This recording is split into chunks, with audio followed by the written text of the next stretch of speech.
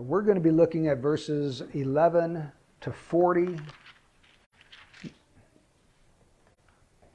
This time going through the book of Acts, we're not going to hit every single verse in the book, but we're going to pull out different sections that are going to be meaningful and important to us. So, the title of this message is called Trophies, 3 Trophies of Grace.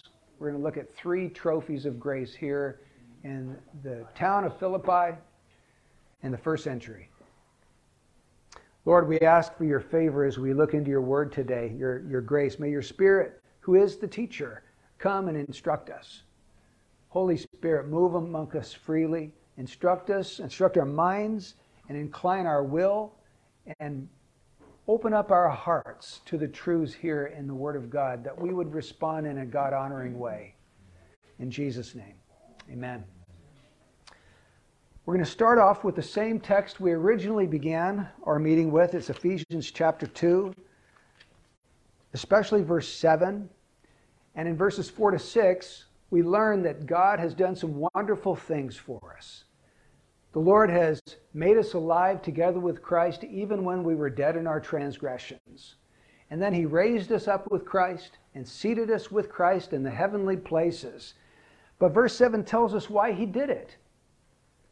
He says, so that in the ages to come, that's the eternal future ages, he, God, might show or demonstrate, or I like to use the phrase, show off. He wants to put on display something. And what is it?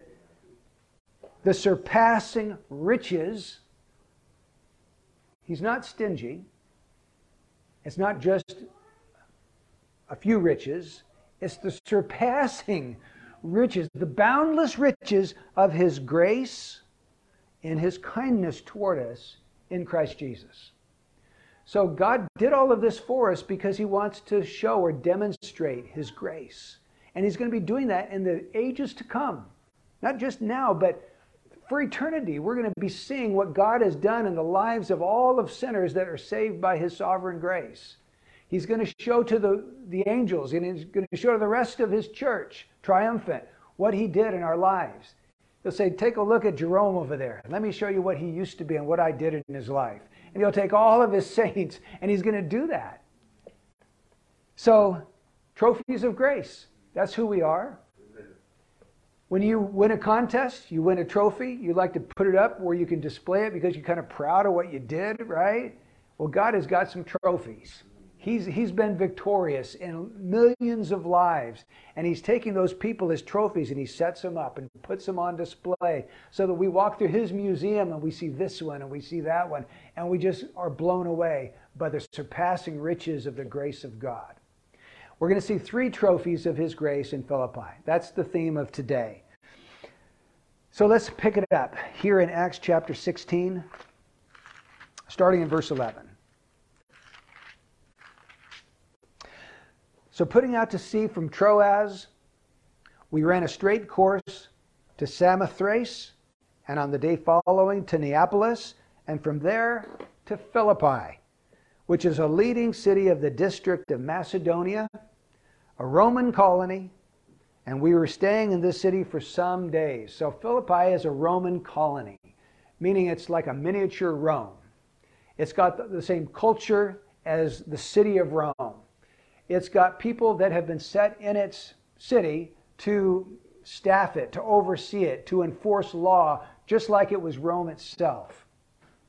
A lot of times they would take retired veteran army officers and they would send them to these various outposts of Rome to colonize them. Well, that's what we have going on here in Philippi, a Roman city. Verse 12 says, from there to Philippi, which is a leading city of the district of Macedonia, a Roman colony, we were staying in this city for some days.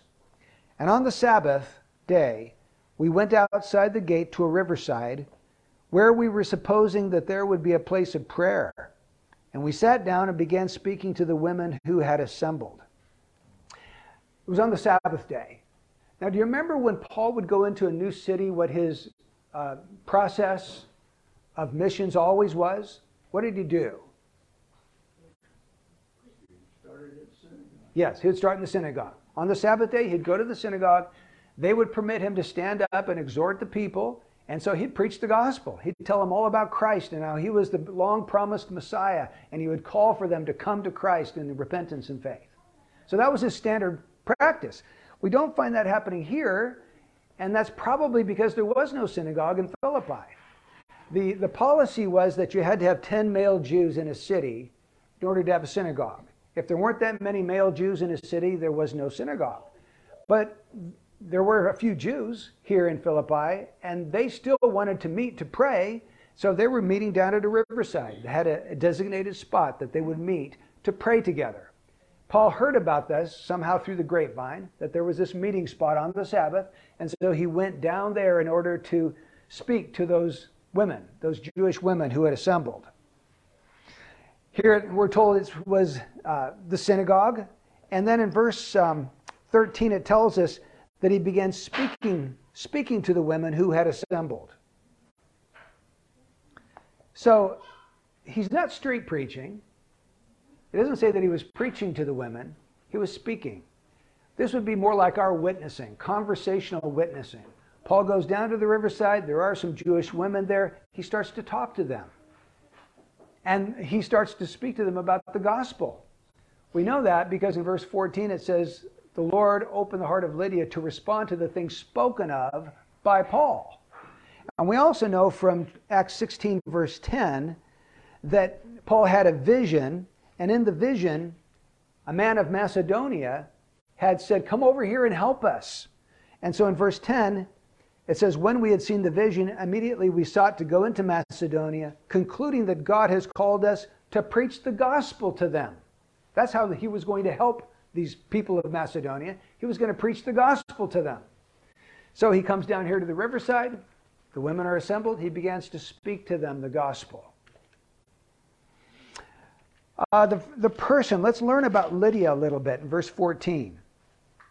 A woman named Lydia. Isn't it interesting that in the vision, it's a man that says, come over and help us, but when Paul gets there, it's actually a woman. Visions are not always supposed to be taken quite literally. And we see that in this case. So she's the woman that Paul is especially interested in speaking the words of the gospel to. Now, her hometown was Thyatira. You notice that in verse 14? She's from the city of Thyatira. Thyatira was a city in Asia. And just previous to this, if you read the first part of Acts 16, we read that the Holy Spirit would not permit them to go into Asia. Wouldn't let them go. But he did permit them to embrace and meet this woman from Asia, this woman Lydia, who perhaps is going to have an influence back in her hometown later on in her lifetime. The Spirit has his times when he leads us into various avenues of ministry. So she's from Thyatira.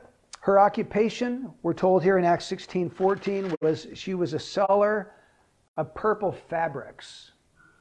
She was a saleswoman, a first century saleswoman. She sold purple fabrics. Now, purple is important because purple was the color of royalty, and purple fabrics were the expensive fabrics because you got this purple color from a rare shellfish. It wasn't easy to get. And so in order to purchase these clothes that were dyed purple was not an easy thing to do. It was expensive. So she was like the upper line, today an upper clothing line where these blouses or shirts or whatever, they were sold for thousands of dollars. She had this expensive line of clothing, these fabrics that she was selling. We also know she was a pretty good salesman or saleswoman because later on, she says in verse 15, if you have judged me to be faithful to the Lord, come into my house and stay. So what could Paul say to that? If he says, no, I'm not going to stay at your house, he's saying, I don't judge you to be faithful. So he's going to insult her if he turns her down. So she's a pretty good saleswoman. She knows how to put the pressure on. We see that a little bit here. So she's a seller of purple fabrics. She also seems to be quite wealthy. She seems to be successful in selling. We know that because she has a home large enough to bring in 4 missionaries to be able to stay in her home. So she's got a large home. She's selling purple fabrics, which is the expensive upper crust of the fabric industry. So yeah, she's doing well. She's doing well financially. Her religion, it says she's a worshiper of God. So this either means she was Jewish or it means she's a Jewish proselyte. She could have been a Gentile that was converted to the Jewish faith, and so she's called a worshiper of God. But for all intents and purposes, she knows and believes in the God of Abraham, Isaac, and Jacob, the God of Israel. Now, let's take a look at her conversion. She was listening. Paul was speaking. All these women were listening, but she especially. And the Lord opened her heart to respond to the things spoken of by Paul. What was the means God used to convert her? The means. The Word. The Word of God that Paul was speaking. So that would have been the gospel, of course. Paul is explaining to her the gospel of Jesus Christ. But what did the Lord have to do in conjunction with those means in order for her to be converted? He had to open her heart. Yeah. So if he had to open her heart, what does that mean her heart was before? Closed. Closed. The unconverted person's heart is closed. God has to open it up. He's got to pry it open because it is fastened on sin. Like all of us were by nature. We're born into this world with a nature bent towards sin. So our heart is closed around sin, and the Lord has to take his mighty fingers and open it up, insert the gospel inside that starts a transformative work on this old heart, makes it brand new, gives it new desires and new inclinations and motivations and passions, and the person becomes a new creature in Jesus Christ. So that's what's happening here with Lydia. All people that are not saved have a closed heart. And the Lord needs to do this work of opening it up. So he takes the gospel that we would minister to somebody, but he's got to do this additional work that we can't do. I can't open somebody's heart, but God can. I can speak the gospel, and then if the Lord is pleased to, he will open up the heart, and those two things coming together produce life. Brand new life in Christ. And that's what takes place here with Lydia. So my question to you this morning is, have you responded to the gospel in faith like Lydia did? Are you a believer? Now, if you did do that, it's because the Lord opened up your heart. I don't know if you've ever taken the time to think about that much, but there was a time when my heart was closed. I can remember that very clearly. Or basically, I was just not interested. I was disinterested in the things of God. And the Lord did something to make me love him and his word and Christ. It was the Lord's work, opening up of the heart. And if that's happened to you, give God the glory for that. I mean, give him praise for that. That is a miracle of grace that we should never take for granted. Amen? Now notice her baptism. When she and her household had been baptized. Now it just kind of adds it on as a quick addendum to her conversion. It appears that immediately, maybe the very same day, she's already by a riverside, right? So it's easy to baptize her. The Lord opens her heart. She believes the gospel Paul speaks, and she's baptized. And not only her, but her whole household. Every time we read a baptism in the book of Acts, it's done immediately. Right? I mean, it's just a pattern that we have in Scripture. On the day of Pentecost, same day they're converted, they're baptized. The Ethiopian eunuch, same day he believes, he's baptized. Saul, same day that Ananias comes to him, scales fall from his eyes, he's baptized. Cornelius, he hears the word of God, the Spirit comes on him, he's baptized immediately. It's just a biblical New Testament normative practice. We've taken what the Bible describes and we've made it more complicated. Yes. Don't you think? Yes. I mean, there are in some Christian circles, you might go 6 months or a year of having to go through classes and sessions and training and stuff in order to get to the point where you're finally deemed worthy enough to be baptized. But the New Testament knows nothing about that. A person repents, believes on Jesus Christ, and they go down to the river. and they're baptized. And I think maybe it's time for us to return to New Testament practices. I think it's pretty cool that right down here at the clubhouse, we do have a swimming pool and a jacuzzi, and they allow us to do baptisms down there. So if someone were to come to faith on a Sunday, we could go down there the same day if we want to. Notice it was also her household was also baptized, not just Lydia. Now in the first century, a person's household would include their spouse, their children, their extended family, and even servants. Now we don't read about Lydia having a husband, so it's probably that she was not married, but she could have had servants. She was probably wealthy enough to have them. Maybe there's some extended family members. Whoever makes up her household was also baptized, leading me to believe they also believed. They also became believers in Christ at the same time.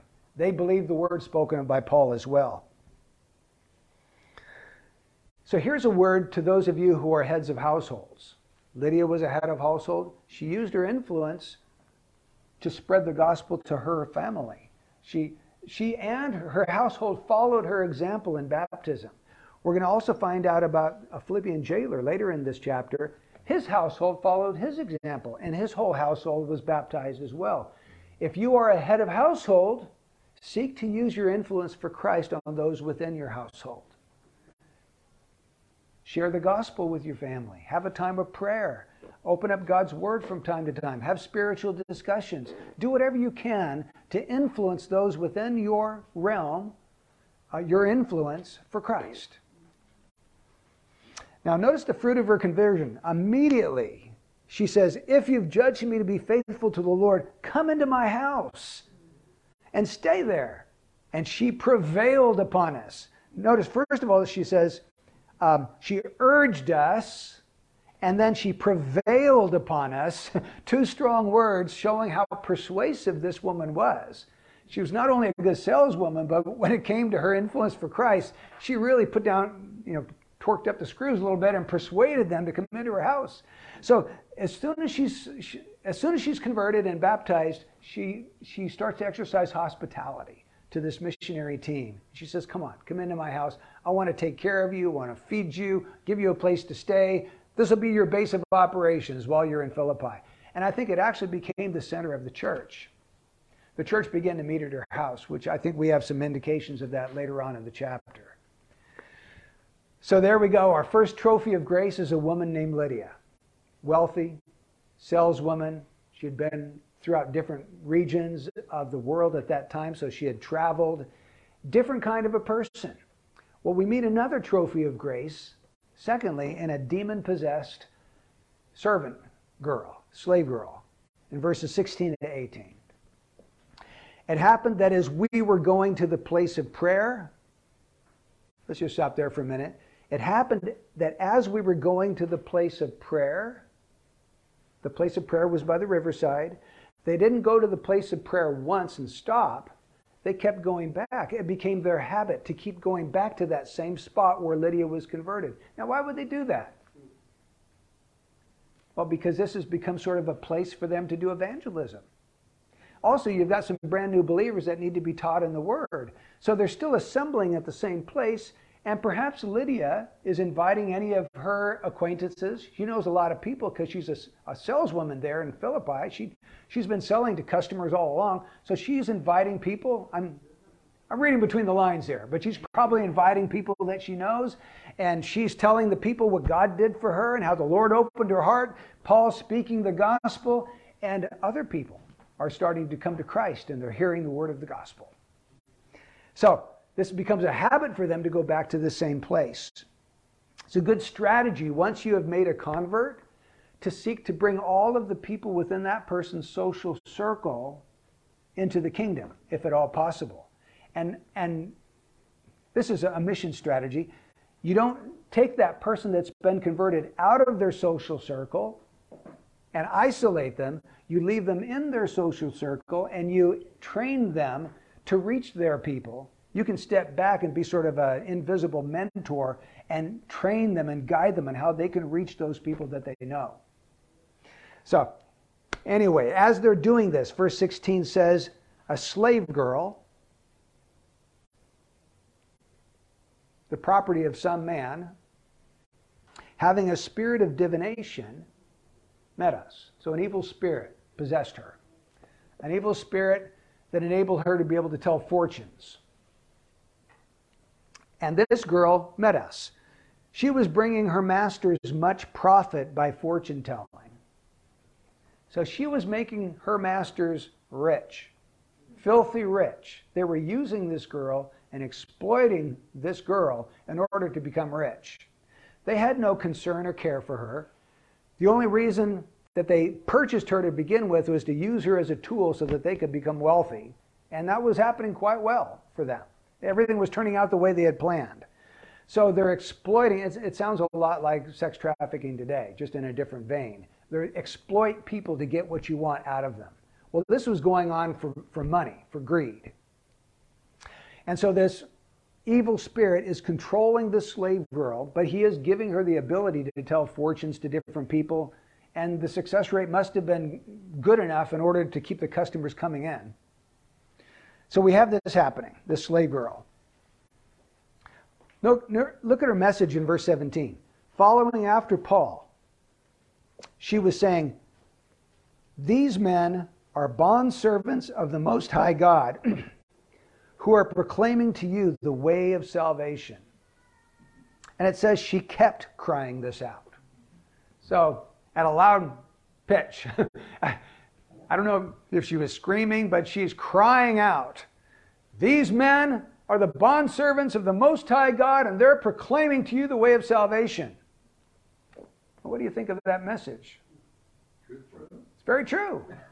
It's absolutely true, isn't it? You think, well, what's the matter with that? Yeah. This didn't please Paul. It says that it annoyed him. It irritated him. And finally, after several days, well, let's just keep reading. Verse 18, she continued doing this for many days, but Paul was greatly annoyed and turned and said, not to the girl, he said to the spirit that was possessing the girl, "I command you in the name of Jesus Christ to come out of her."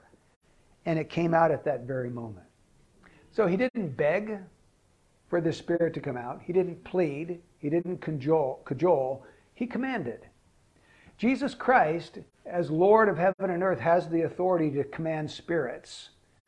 And Paul didn't have that authority within himself, but he used the name of Jesus, not his own name. He used the authority of the name of Jesus Christ, his master, and commanded that spirit to come out, and it obeyed him. And I personally believe that we as believers have the same authority today. If you're in a situation where there's an evil spirit, you can use the name of Jesus Christ as Paul did, and in the name of Jesus Christ command spirits to come out. Now there might be differences of opinion on that. That's what I believe. Mark 16 said, "In my name they shall cast out demons." And he wasn't speaking just to the apostles, but to the church. So I take comfort from that. If God puts me in a weird situation where I have a demon-possessed person, I can do battle with that enemy using the name of Jesus Christ. So she's delivered. The spirit comes out at that very moment.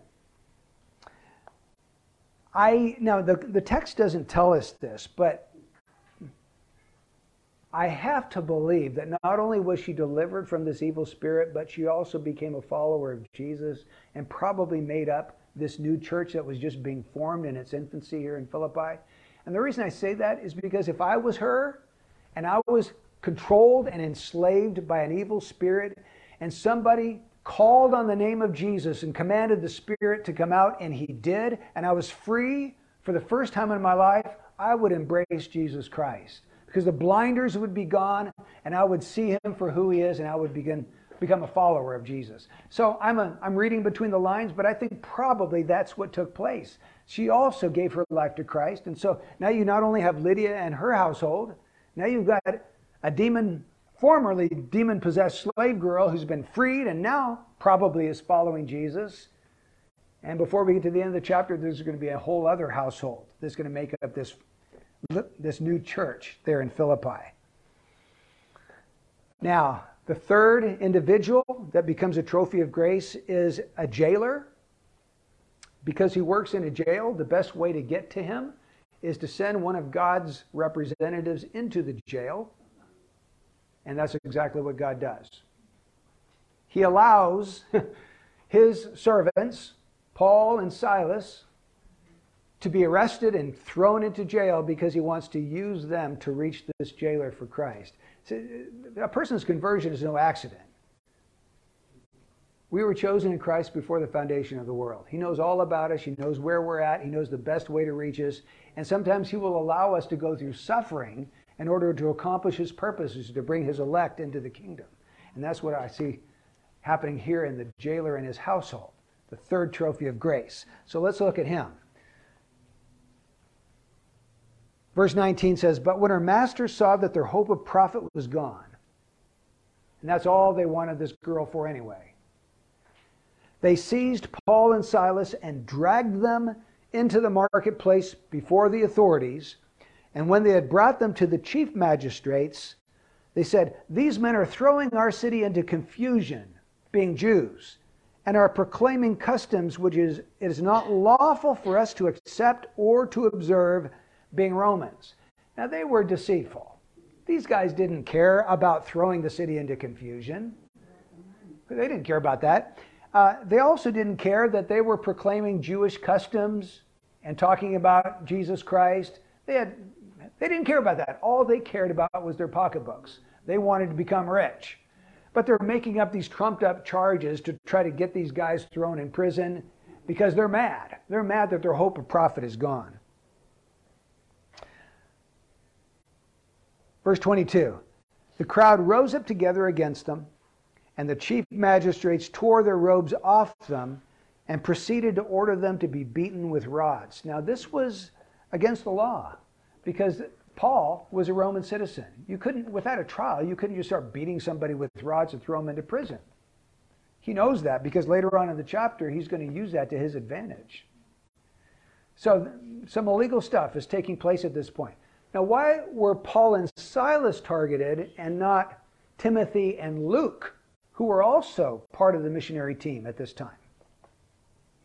Well, Paul and Silas are Jews. Luke is a Gentile. Timothy's a half-Jew. He had a Jewish mother, I think, and a Gentile father. So they targeted the Jews. Their anti-Semitism seemed to be prevalent in this Roman colony here in Philippi. And also Paul and Silas were the chief speakers. They were the ones leading out the expedition. So they fastened on these Jews that were speaking out, and they took them and they had them eventually thrown in prison.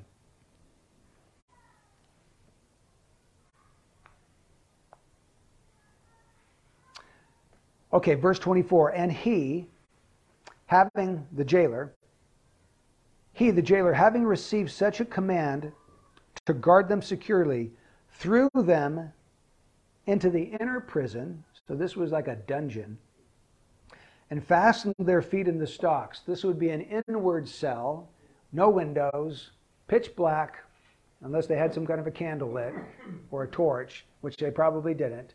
They threw them into this inner prison, like a dungeon, and making sure that they didn't escape, they fastened their feet in the stocks. And sometimes these stocks were not just an instrument to secure them, but also to torture them, because they could lengthen them out and cause you great pain in your legs.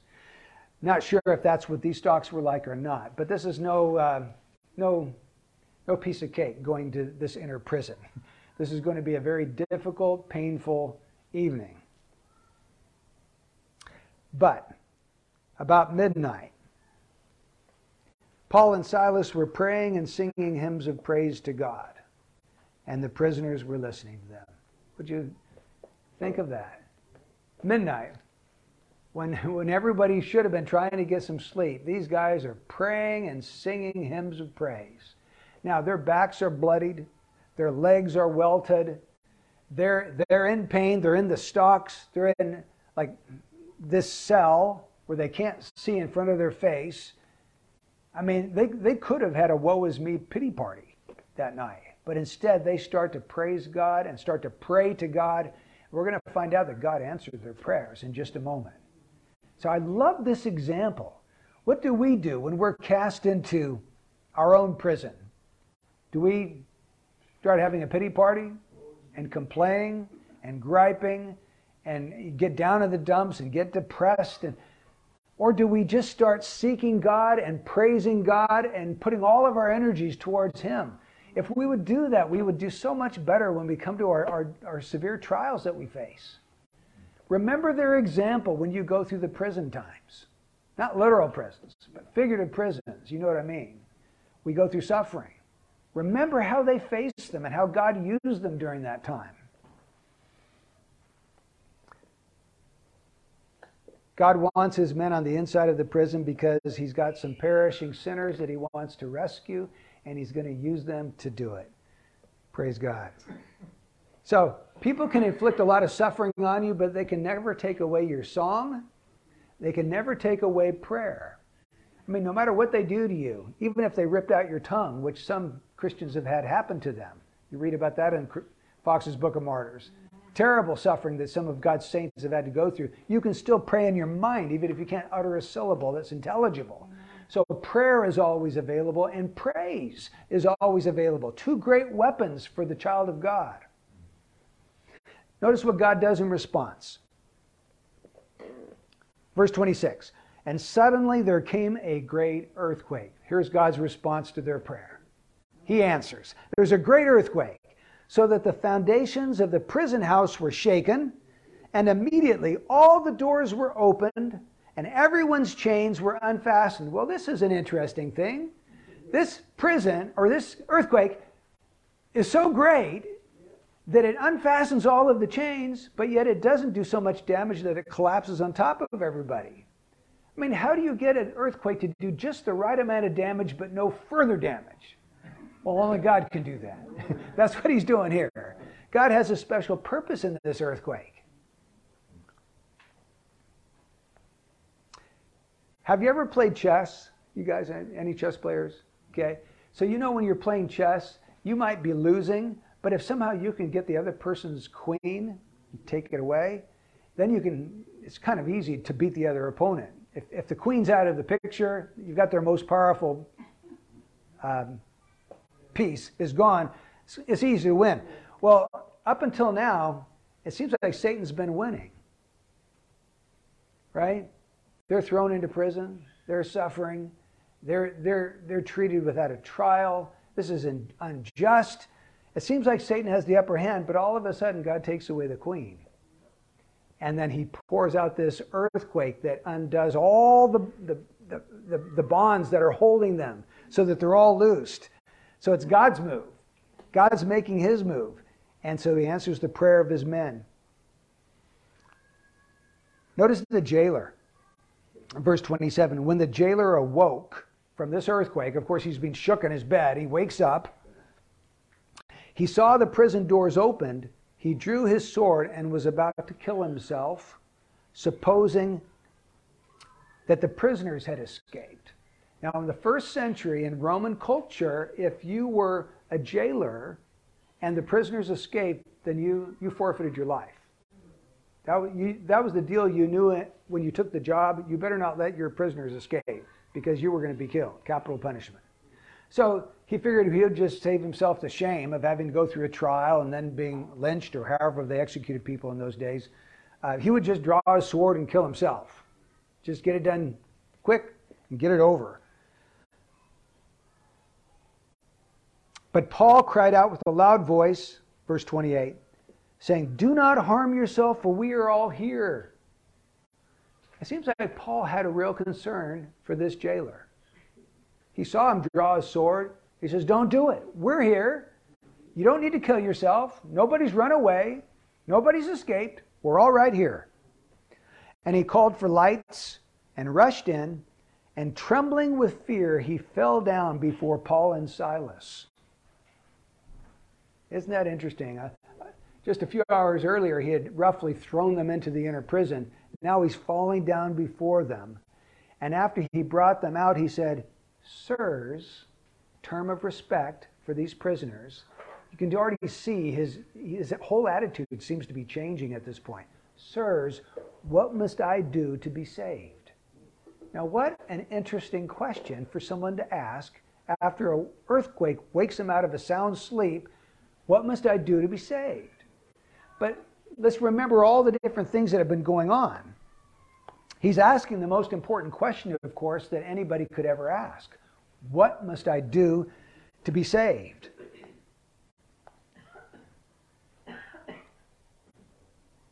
As soon as the fear of physical death is removed, because he sees all of the prisoners still there, I think that he becomes fearful of standing before God in all of his sins and being cast into hell.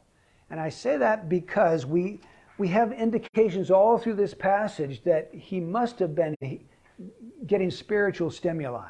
In other words, Paul and his team for days had been preaching.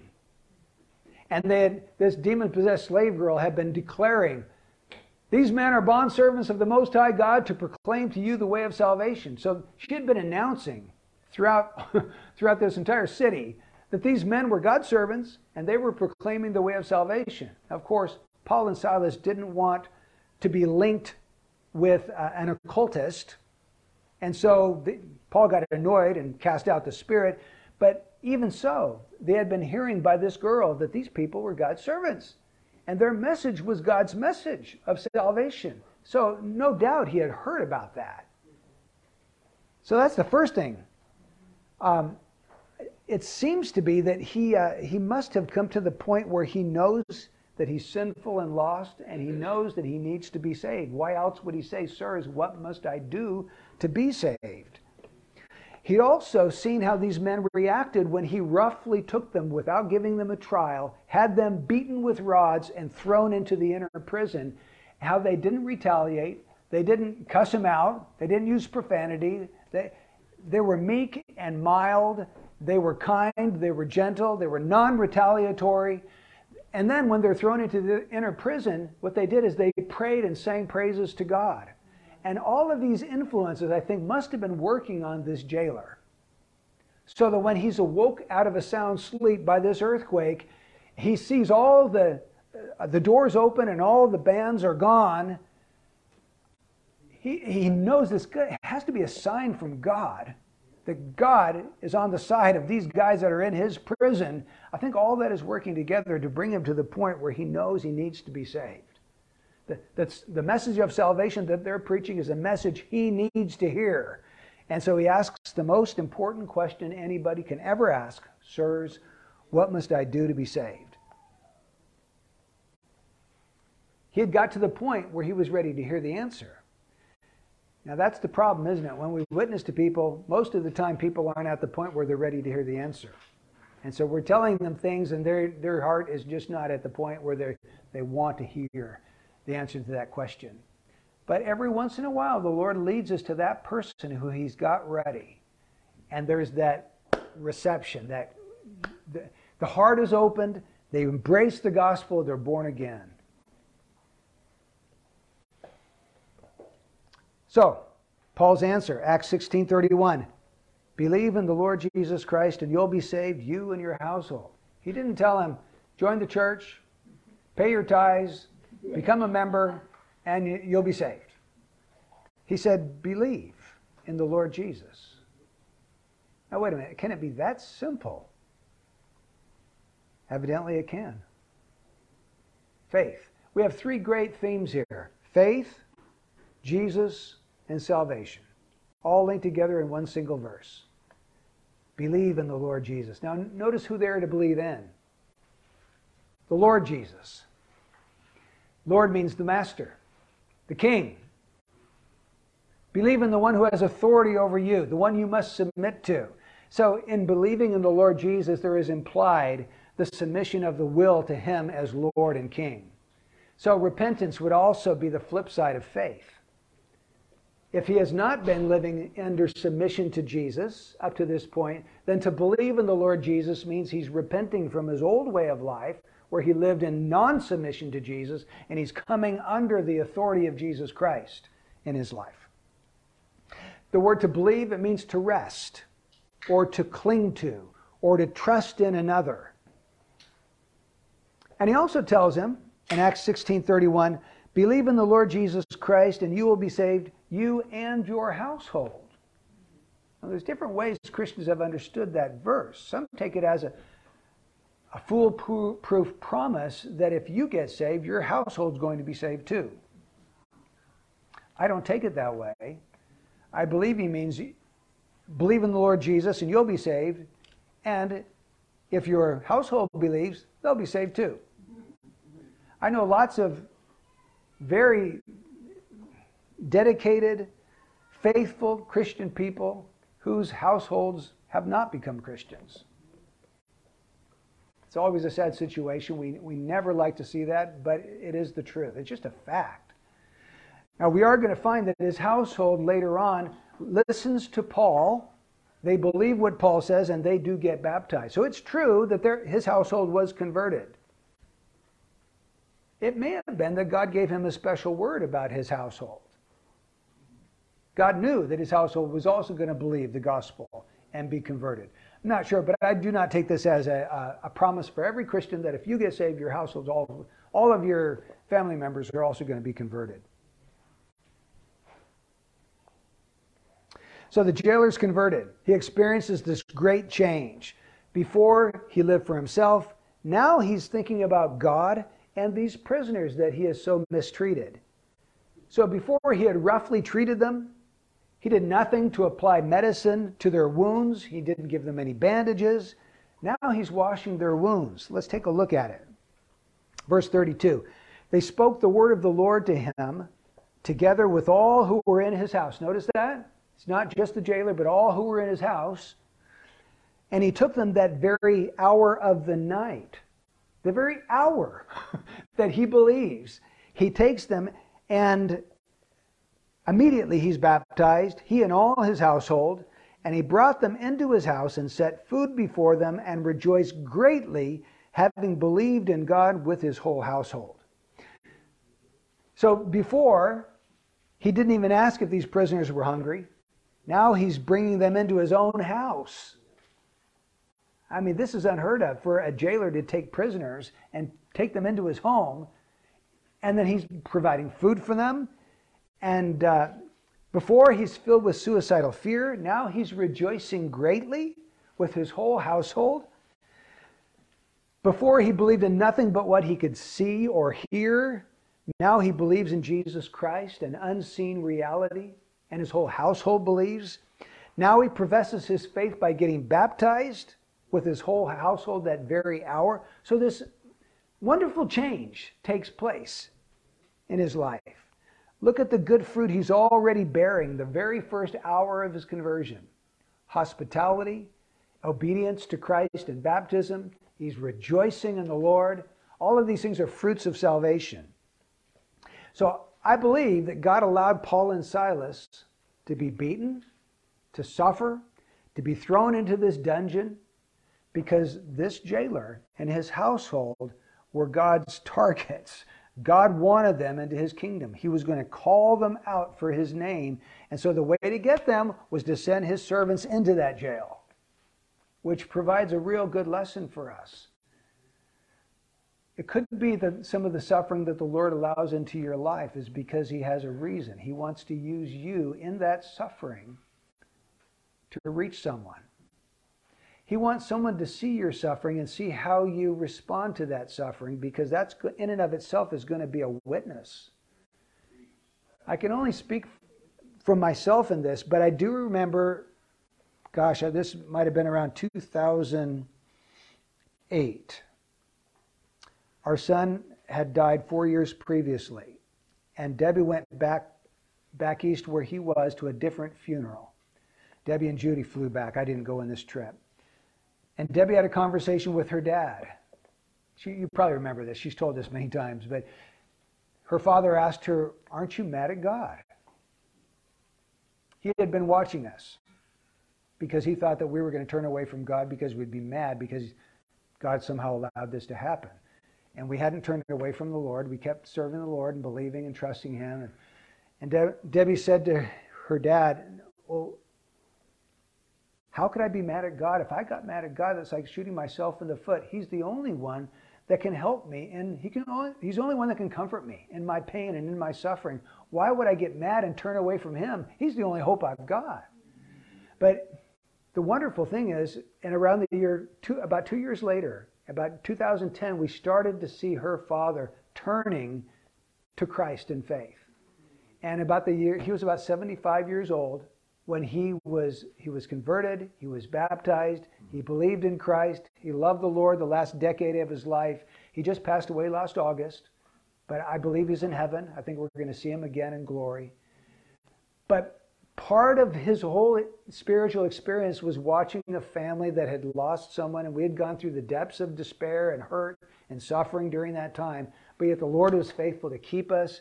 We didn't deny the Lord. We kept walking with him. And somehow, God was using all of that in his life to make some impressions. I just thank God for that. And so I believe he's probably going to do the same in your life too. Be careful when you go through times of suffering. Be careful to remember the Lord is going to use this. People are watching you. People are watching. What kind of a testimony are you bearing in the midst of your pain? So let's draw out some truths from this passage. These three trophies of grace: Lydia, the slave girl, and the jailer. First of all, Jesus will build his church. That's what he's doing here. He's sending this missionary team to Philippi to build his church. And the way Jesus builds his church is that he calls them out into his kingdom. The fury of hell will not be able to stop Jesus Christ when he determines to call out his people for his name. Satan cannot stop him. God's sovereign purposes will be accomplished. You can count on it. You can bank on it. The Lord will have his way. The Lord has a people, and they will be made willing in the day of his power. He opens up their hearts to respond to the gospel. So that's the first lesson. Be encouraged that when you speak the word of the gospel to a friend or a neighbor or a relative or whoever it is, if that person is part of this sovereign purpose of God, they're coming. The Lord is going to bring them by his grace into his kingdom. Secondly, Jesus builds his church as we preach his gospel, or speak his gospel, as the case may be. He doesn't do it apart from the gospel. If he did it apart from the gospel, there'd be no reason for him to send Paul and Silas as a missionary team in the first place. He would just call them out by himself. But he's pleased to use his people. He wants to use you to build his church. He wants to use your life and your words and your witness in your friends or your neighbors' lives. So think about those people that the Lord has providentially brought you into contact with, people that maybe that live around you, that you speak to on a daily basis. Perhaps it's one of those people that God is going to use you to bring that person into his church. And we need to be open and desirous and ready to speak a word of grace when the time would come. So he builds his church as we preach his gospel. Thirdly, the gospel can conquer every kind of person. We see that here. A wealthy salesperson with a big house, evidently lots of money, the upper echelon of Roman society. Then you've got this poor slave girl who's got nothing because she's the property of somebody else. Both are trophies of grace. And then you've got this middle-class Roman jailer who's hardened, probably calloused, probably a pagan his whole life, and God snatches him as well. So you've got these three different categories of society, and God's picking out, drawing out these people and their households, bringing them into his kingdom. So do not despair of anyone that you know of, that they're beyond the reach of Christ, right? Sometimes we despair of this person or that person, thinking, the Lord never coming. Well, in ourselves, that's what we think. They could have said that about Saul of Tarsus, right? He's never coming. This guy's killing Christians. It's his whole life's goal to stamp out the church. He's never going to become a Christian. Well, God made him a trophy of grace. Be encouraged. There's no one beyond the reach of Christ. If God determines to call him, he's coming. He's going to come. So be encouraged with that. It might be a demonized slave girl. It might be a wealthy individual. It might be just a middle-class, ordinary Joe employed by the government. I wonder if you identify with either of those three people here in Acts 16. Maybe you identify with Lydia because you've been successful in life. You've got a nice home and car. You live in a nice neighborhood. Your kids go to good schools. But yet, like Lydia, your heart's closed to the gospel. And so there's an emptiness inside that only God can fill. And eventually you realize that even having the things you have, your life is still empty. You still need something. You might identify with her. Or you might identify with this demonized slave girl. Have any of you come out of a really dark past? Maybe you were involved in the occult. Or maybe you were enslaved to drugs or alcohol or some kind of sexual perversion. Enslaved in it. Can't get out of it. You don't have the power to break free. Like this girl. She's a slave. Maybe you can identify with her. If you've been set free, rejoice. And like Paul says in Galatians 5:1, he says, it was for freedom that Christ set us free. Therefore keep standing firm and do not be subject again to a yoke of slavery. Do not give up your freedom. Or maybe you identify with this jailer. He was a man who understood authority. He was trained to obey authority, to respect it. He's probably a retired veteran army officer sent from one place to Philippi to keep peace there. Maybe you can identify with him. Maybe you have a background in police or being in Army or Navy or Air Force or something where you understand all about authority like he did. I'm not sure who you might identify with. But the big picture that we take away from this is God's grace is greater than our sin. That God has made us a trophy of grace, and one day He's going to show to all the watching universe what the surpassing riches of His grace and kindness toward us in Christ Jesus have accomplished. So I hope this is a matter for you just to praise the Lord this morning, if you're a Christian. If you're not a Christian, come to Christ today. Believe. Ask the question, sirs, what must I do to be saved? The answer is very easy. Believe in the Lord Jesus Christ, and you will be saved. If there's anyone who's not yet a Christian, believe on Jesus this morning. Lord, thank you for your word. Thank you for showing us the examples that encourage our hearts. We pray, Lord, that you would put us in those places and opportunities where we would have an influence. I pray that you'd help us to remember in times of suffering, Lord, to know that you're still working, that you have a plan, that this hasn't caught you by surprise at all, Lord, that this is part of the plan and you're using us to do something in your world. So encourage your people today, Lord, to give you glory and praise. In Jesus' name, amen.